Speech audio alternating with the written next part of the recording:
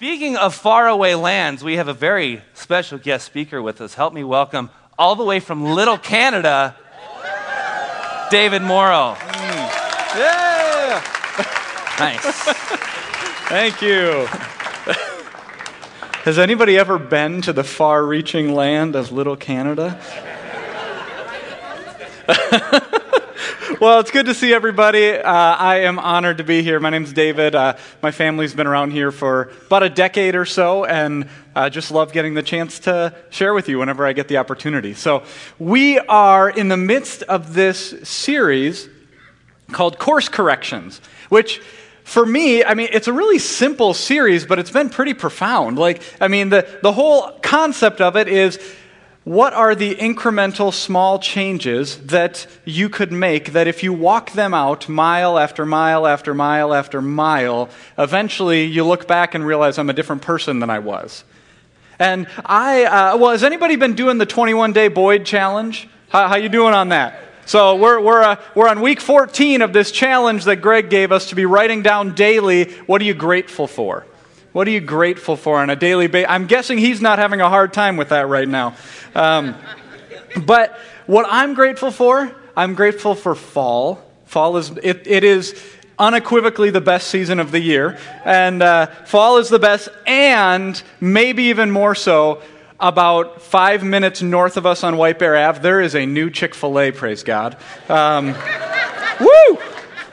I love Chick-fil-A. All right. So I would just encourage you, if you haven't started doing that, it's not too late. So this course corrections idea, for me, this has been kind of a fascinating one.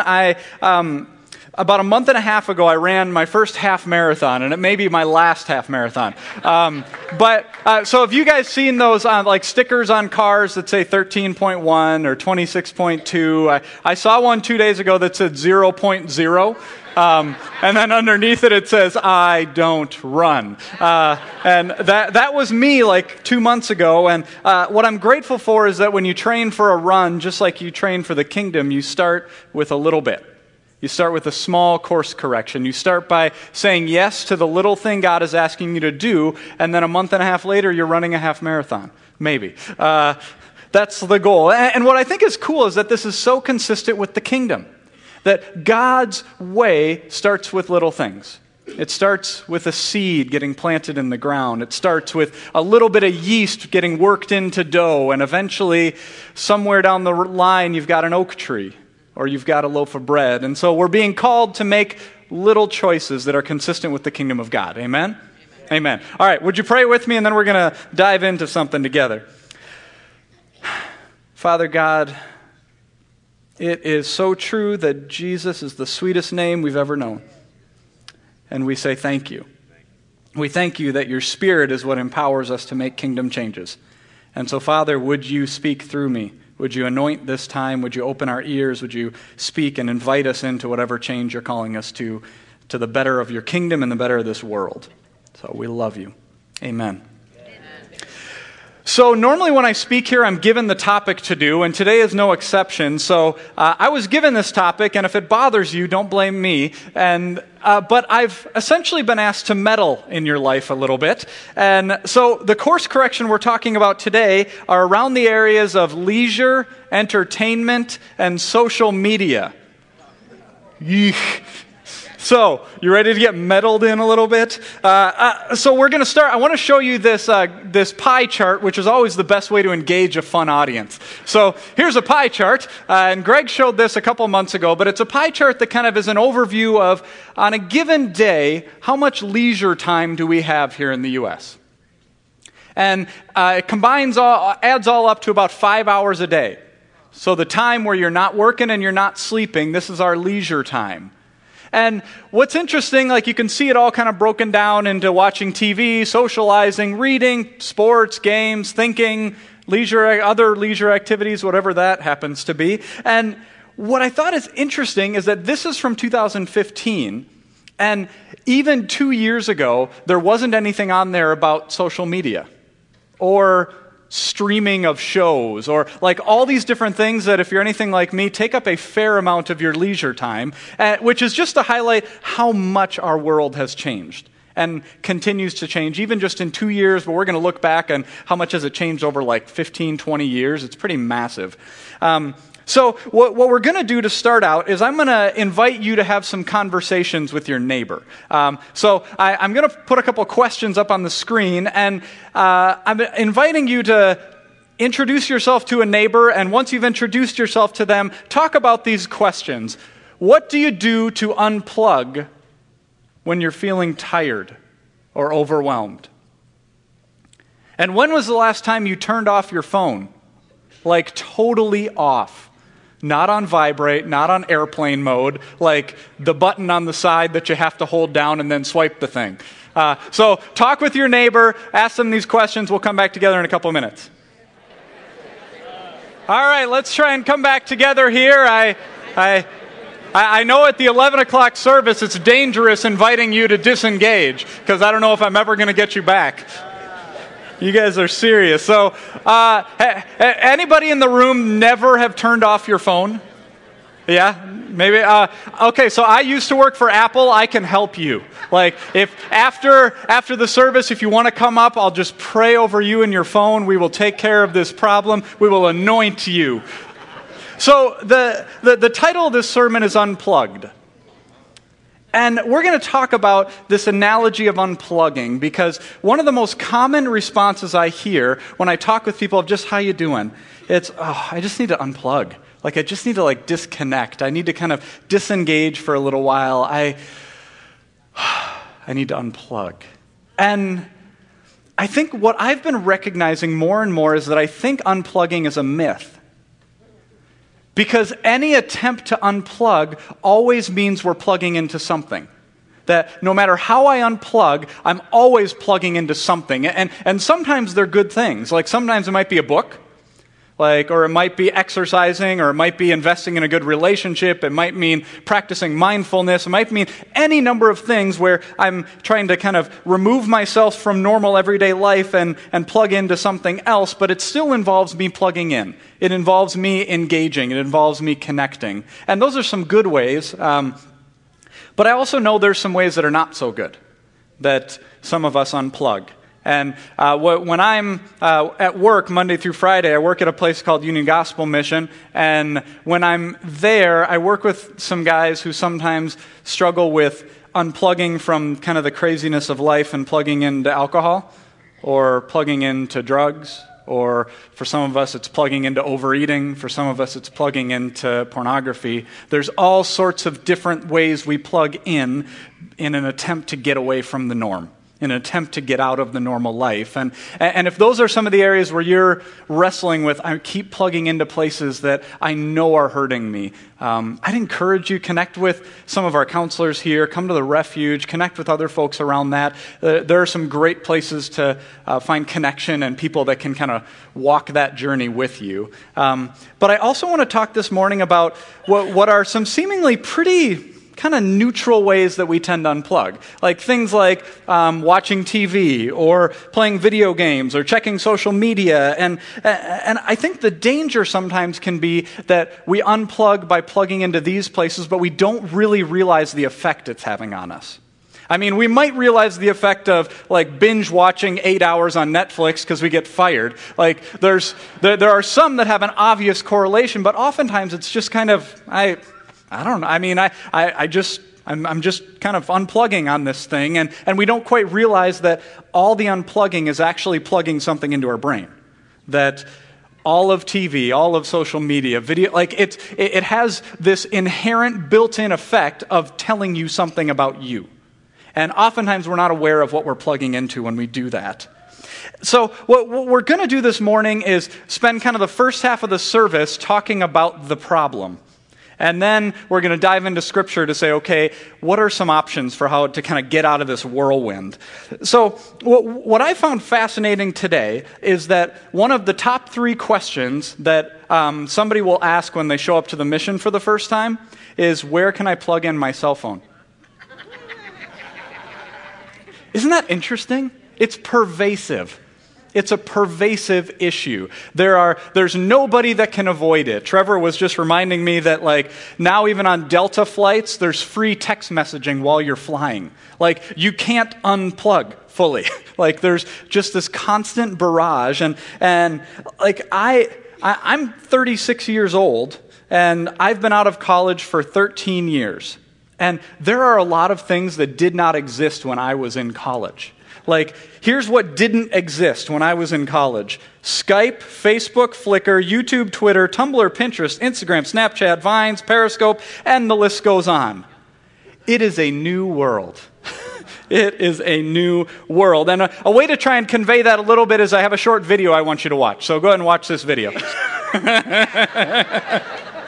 So for our podritioners who might not have seen that, it's a video called You Are What You Share. Do we have any social media users that tend to just use it on the toilet? Don't raise your hand. We know who you are. Do you remember what it was like to be unreachable? Remember when you could go for a drive and nobody could get a hold of you? I'm an introvert, so that's my happy idea. It's the happy place. But, a lot of that is kind of, mindless, good or bad. I mean, it's okay, that's just kind of how we communicate now. But I think inherent in that, there's some danger. And so I want to point out kind of two potential areas that there might be some danger. And the first one, I think, is that social media can kind of put out the idea that what's important is how you perform. That what's important is the version of yourself that you project. And now, in high school, I was a thespian. Any thespians in the room? Yeah? Woo! If you don't know what that word means, it means you're an actor in plays and things like that. Now, and I don't mean to brag, but I was kind of a big deal in high school. I had this one role where I got to wear this skin-tight sequence gold tank top, which not everybody can pull that off. And then another time I got to wear these purple tights, and I got to propose to my sister. So that one I still haven't lived down with my friends. But what I've found is that being in theater has a similar danger to being on social media, and it's that you start realizing what you get the applause for. You start realizing the version of yourself that people will, literally click like on. You start realizing the part of you that you're okay to show to the world, the sanitized version of you, and so you just perform and recreate that version over and over. And then the trouble is, then when people actually interact with you, they realize, oh, that's not you at all, is it? There's a real other person underneath all that craziness. There's something else going on. And I think ultimately this creates an even more serious problem because we then tend to project that picture on God. That, does God need me to perform? Does God need me to show up with my sanitized version of myself? And Jesus confronts this all over the place. One time in Matthew 23, he says this to the religious leaders. Everything you do is for show. Jesus says that. Everything you do is for show, and I don't want the show, he says. I don't want the show. And ultimately it begs the question, do people love me for the version of me I project, or do they love me for who I actually am? And that's one of the dangers we get into with social media. My family, we did a family photo shoot this last week. So a photographer friend of my wife's came and took pictures, and then my wife posted this picture. And let me tell you, we look good. I got a new sweater. She got me these new shoes. So I'm looking good in this picture, and my kids are smiling and happy. But how many of you know it took 500 pictures to get that one? And it took 2 hours of cajoling the kids to be would you please just do a real smile? Would you stop turning around? Would you stop just using bathroom talk? The whole would you just focus? But the version is, wow, you guys look great. You guys got it going on. And I think there's this danger of we project what we want the world to see, and then when they actually realize who we are, they don't like it. There was a movie that came out 5 years ago called The Words. Anybody ever see this? It was Bradley Cooper was in it, and Zoe Saldana something. But the basis of the story was Bradley Cooper is this aspiring novelist, and he has this dream. I am going to write the next great American novel. And he spends years writing this novel. He's perfected it. It's this thing that is birthed out of the depth of who he is. And when he tries to bring it to publishers, he gets no after no after no after no after no. Anybody know that feeling? And then he and his wife, they go into this antique store, and she buys him this like old briefcase.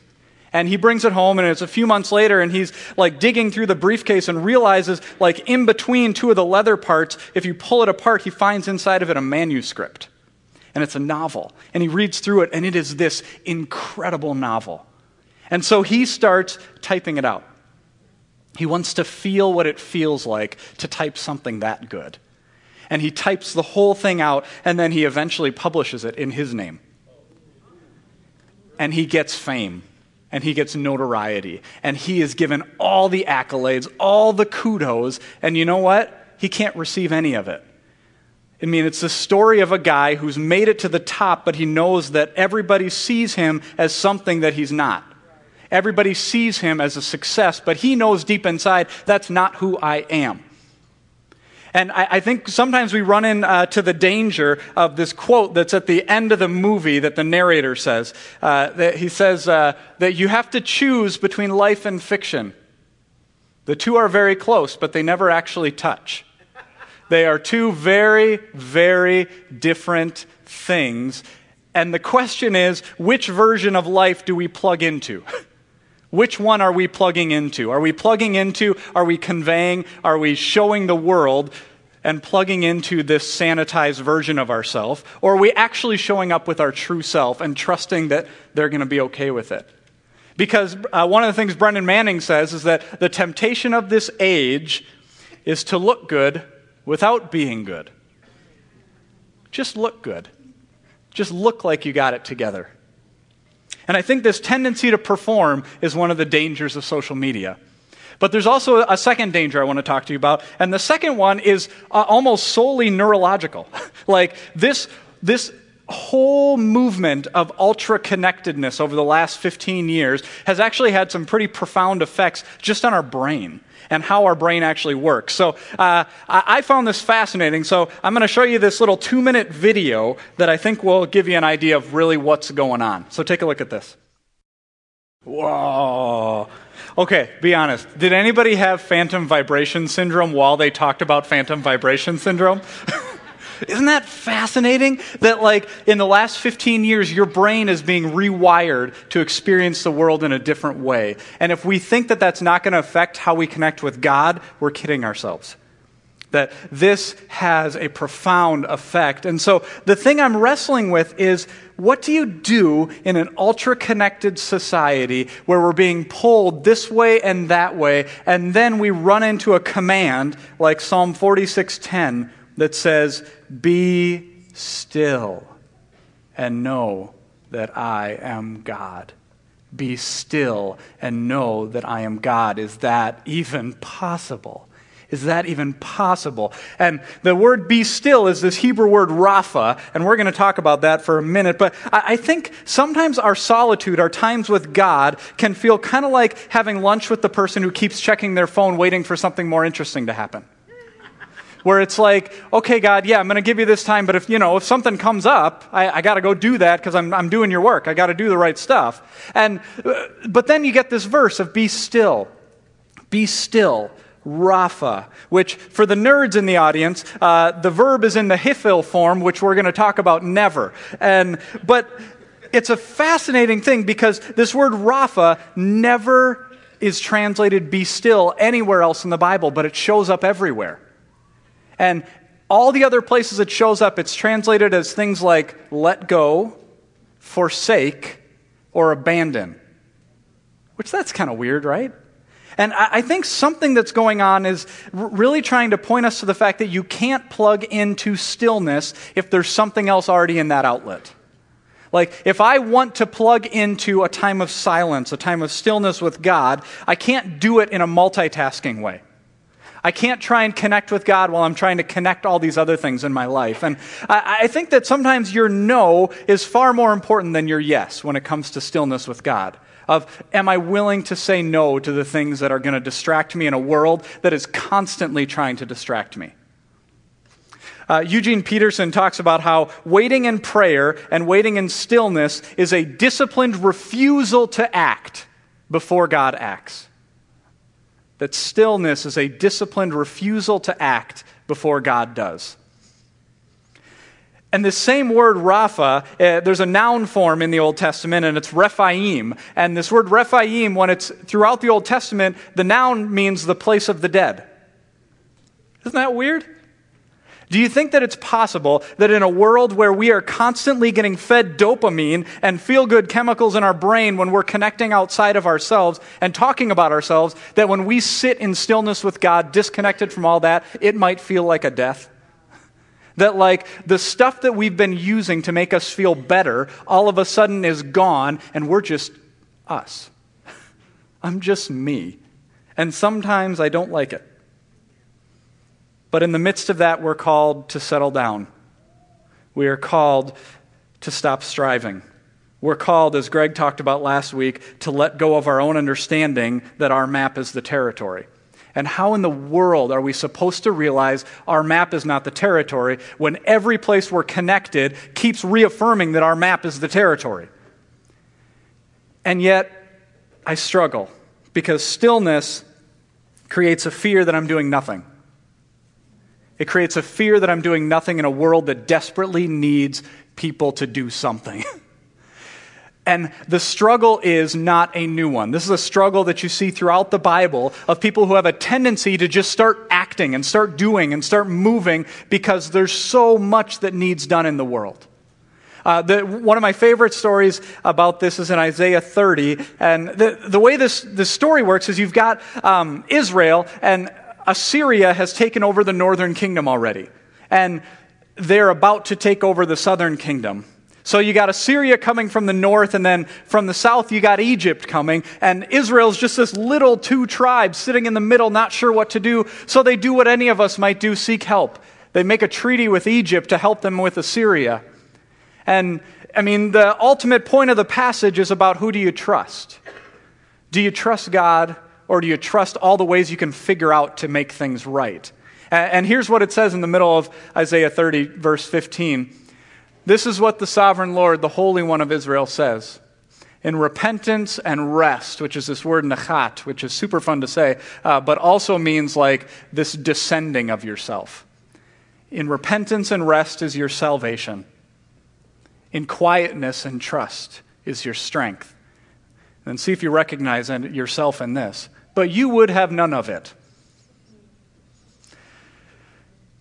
But you would have none of it. And the challenge is that the solutions and answers begin by plugging into repentance and rest and trust and stillness. And yet, I struggle on a daily basis hanging out at a place like Union Gospel Mission where there are real things that need to get done.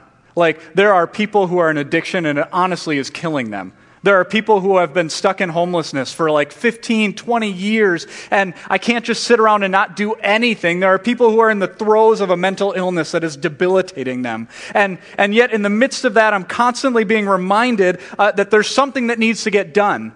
And I think the challenge for all of us is to recognize there is something that needs to get done, but the problem is sometimes we jump so quickly into what needs to get done, we forget the fact that God maybe has something unique for you to do. Because when you try and do all of it without first coming to God to say, what is the thing you have for me to do? I can tell you from experience, you get ravaged. You get ravaged. You get so tired and burnt out, you end up doing none of it. And yet God is calling us to say, sit with me, and I will point out what it is to you, what it is for you that I have. And it's unique. But we can't hear it when all the noise is playing. And so the challenge is, can you sit still long enough to actually hear the message God has uniquely for you? Because He has something for you to do. But it's not everything that everybody else has to do. I love the way that the Message translates Psalm 46:10. It says this, "Step out of the traffic. Be still. Step out of the traffic. Take a long, loving look at me, your high God. Above politics," amen, "above everything." I think some people in this room need to step out of the traffic. Because it's possible to be so engaged in some of the insanity of what's going on in our culture right now, and just so passionate, and like we're just so wanting to do justice and so wanting to see change, and we talk about it so much we actually think we're doing it. And yet God is challenging us to say, be still, step out of the traffic for a minute and actually listen to what I'm trying to say to you. Because you can't do this on your own. You will fall apart, I can tell you. So I want to invite you to a course correction today. And it's a course correction around this ancient discipline of solitude and silence. Henry Nouwen, when he talks about the discipline of solitude, he says, "In solitude, I get rid of my scaffolding." Scaffolding, as we talked about earlier, this is all the things I do to look impressive. This is all the things I do to make it look like I've got it figured out. It's all the masks that I have a tendency to wear. And the trouble with masks is they can look impressive, but you can't actually ever connect because you're not actually ever seeing the person. And so in solitude, we are forced to deal with the fact that I'm me. Donald Miller, he wrote a book called Scary Close, and in this book he talks about this week-long retreat he went on. And one of the rules of the retreat was for a week, you can't tell anybody what you do. Like, for an entire week, you're meeting all sorts of new people, and, the standard, well, what do? You're not allowed to do that. Because there is a you behind, beneath, below, more depth than what you do. And sometimes we need solitude to remind us that that's there. To be reminded that you are not what you do. That God says you are more than that. So I want to invite you I'm going to talk about 3 different types of solitude that for me have been really helpful. And they all start with I because that's what you're supposed to do when you preach. So here's the deal. There's 3 different kinds. The first one is called immersive solitude.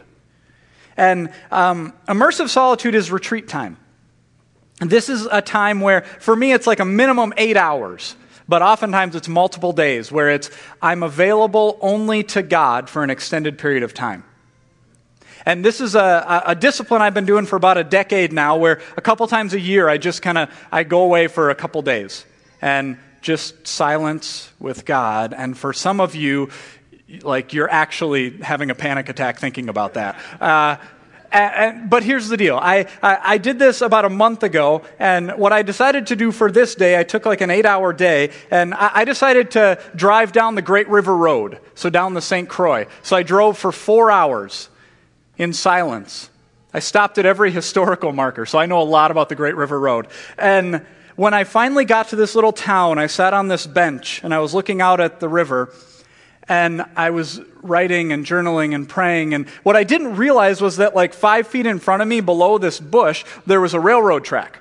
So right in the middle of my time of immersive solitude, this massive freight train goes in front of me. And like the bench I'm on, like literally is shaking. But after the train went by, I started journaling. And the words that I saw coming out on the page was, it's in solitude that we're able to hear what's rumbling in our soul. It's in solitude that you hear what's rumbling in your soul, and I think we desperately need to hear what's rumbling in our soul. And in the context of a world where we are not just going to drift into this. We're not going to drift into an opportunity to hear what's really going on. And so our challenge is to find some immersive solitude, to find some depth there. So that's the first one I want to invite you to.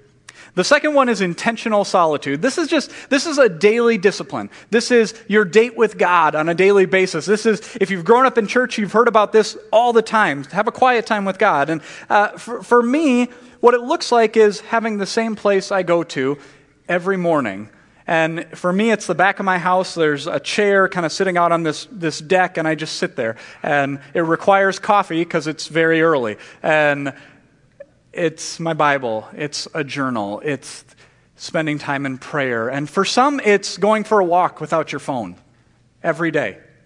For some, it's on the drive to work, I'm going to go in total silence. And the drive home, I'm going to listen to whatever I listen to. But it's finding a rhythm on a daily basis where you can plug into God so that when the rest of the world is plugging into you, you actually have a foundation to go from. Because if you don't, we just keep getting blown in all sorts of different directions. And then the third type of solitude is integrated solitude. And this is something that Greg talks a lot about. This is like practicing the presence of God every day, of every moment, all the time. Am I aware that the presence of God is literally soaking in this place? Like God is here. And for me, the discipline that's helpful is I do a discipline called the prayer of examine, which what that is the end of my day, I sit with God and just think through my day and ask God to give me an awareness of when did you show up that I missed you today? When did you show up? And oftentimes it's little things. It's the conversation that I had with somebody. It's playing catch with my son. It's maybe forgiving somebody that you didn't think you were going to be able to forgive. My wife and I have above our sink in our kitchen, there's this kind of little kind of copper plaque thing, and it says on it, bidden or not bidden, God is here.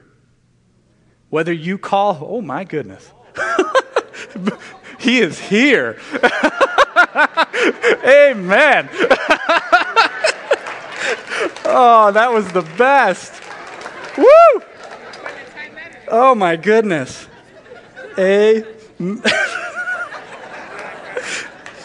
Bidden or not bidden, God is here. Amen? Amen? So my encouragement for you is to think about with God, what is the course correction He's calling you to around plugging into solitude? Maybe it's an immersive time. Maybe it's an intentional daily routine. Maybe it's something about integrating Him into every moment of every day. But here's the deal. There is a lot at stake if we don't do this. Because as you saw in those videos I showed and as we talked about earlier, our world is great at a breadth of information, but we don't have as much depth as we need. Like, there is a need for some rootedness in our culture. Would you agree? Like something that is more than just reactive. Something that can actually say, no, I know who I am. And I know what God's made me to do. And I'm walking in that. You don't get to tell me what I'm about. Because God gets to tell me what I'm about. But to the degree that we are not plugging into solitude and have a course correction that is geared towards solitude, we just get blown every other way. So the calling of us as a church is to be a place that plugs into God so that we are a rooted community. Because it is out of rootedness that the kingdom of God grows. The kingdom of God expands. Because it's not that in solitude, we don't make big changes. We don't do big things. It's that we do them grounded in the one who can actually accomplish them. Because I can't do it. I know I can't do it. And I know you can't do it. But we worship a God who wants to empower you to do that. Amen? So, here's what we're going to do. I'm going to invite you to stand, and I'm going to invite our prayer teams to come forward. And if you've been listening to this and have never actually said, yes, I want to plug into a relationship with God, I would implore you to come and talk to one of these prayers and hear from them about what it looks like to start that relationship with God. Or maybe there is something you are plugging into that is destroying you, and you know it. I would really encourage you to come and get some prayer from these folks. And as we close, I want to read a benediction over you.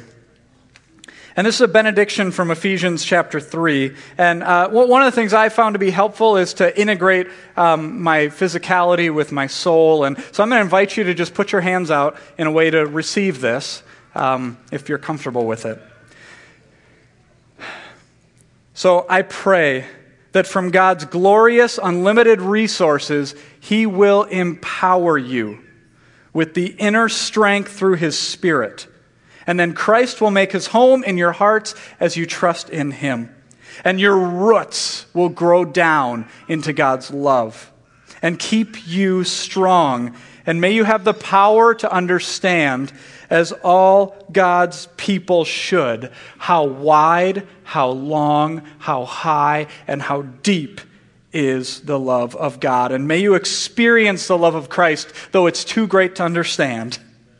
Then you will be made complete with all the fullness of life and power that comes from God.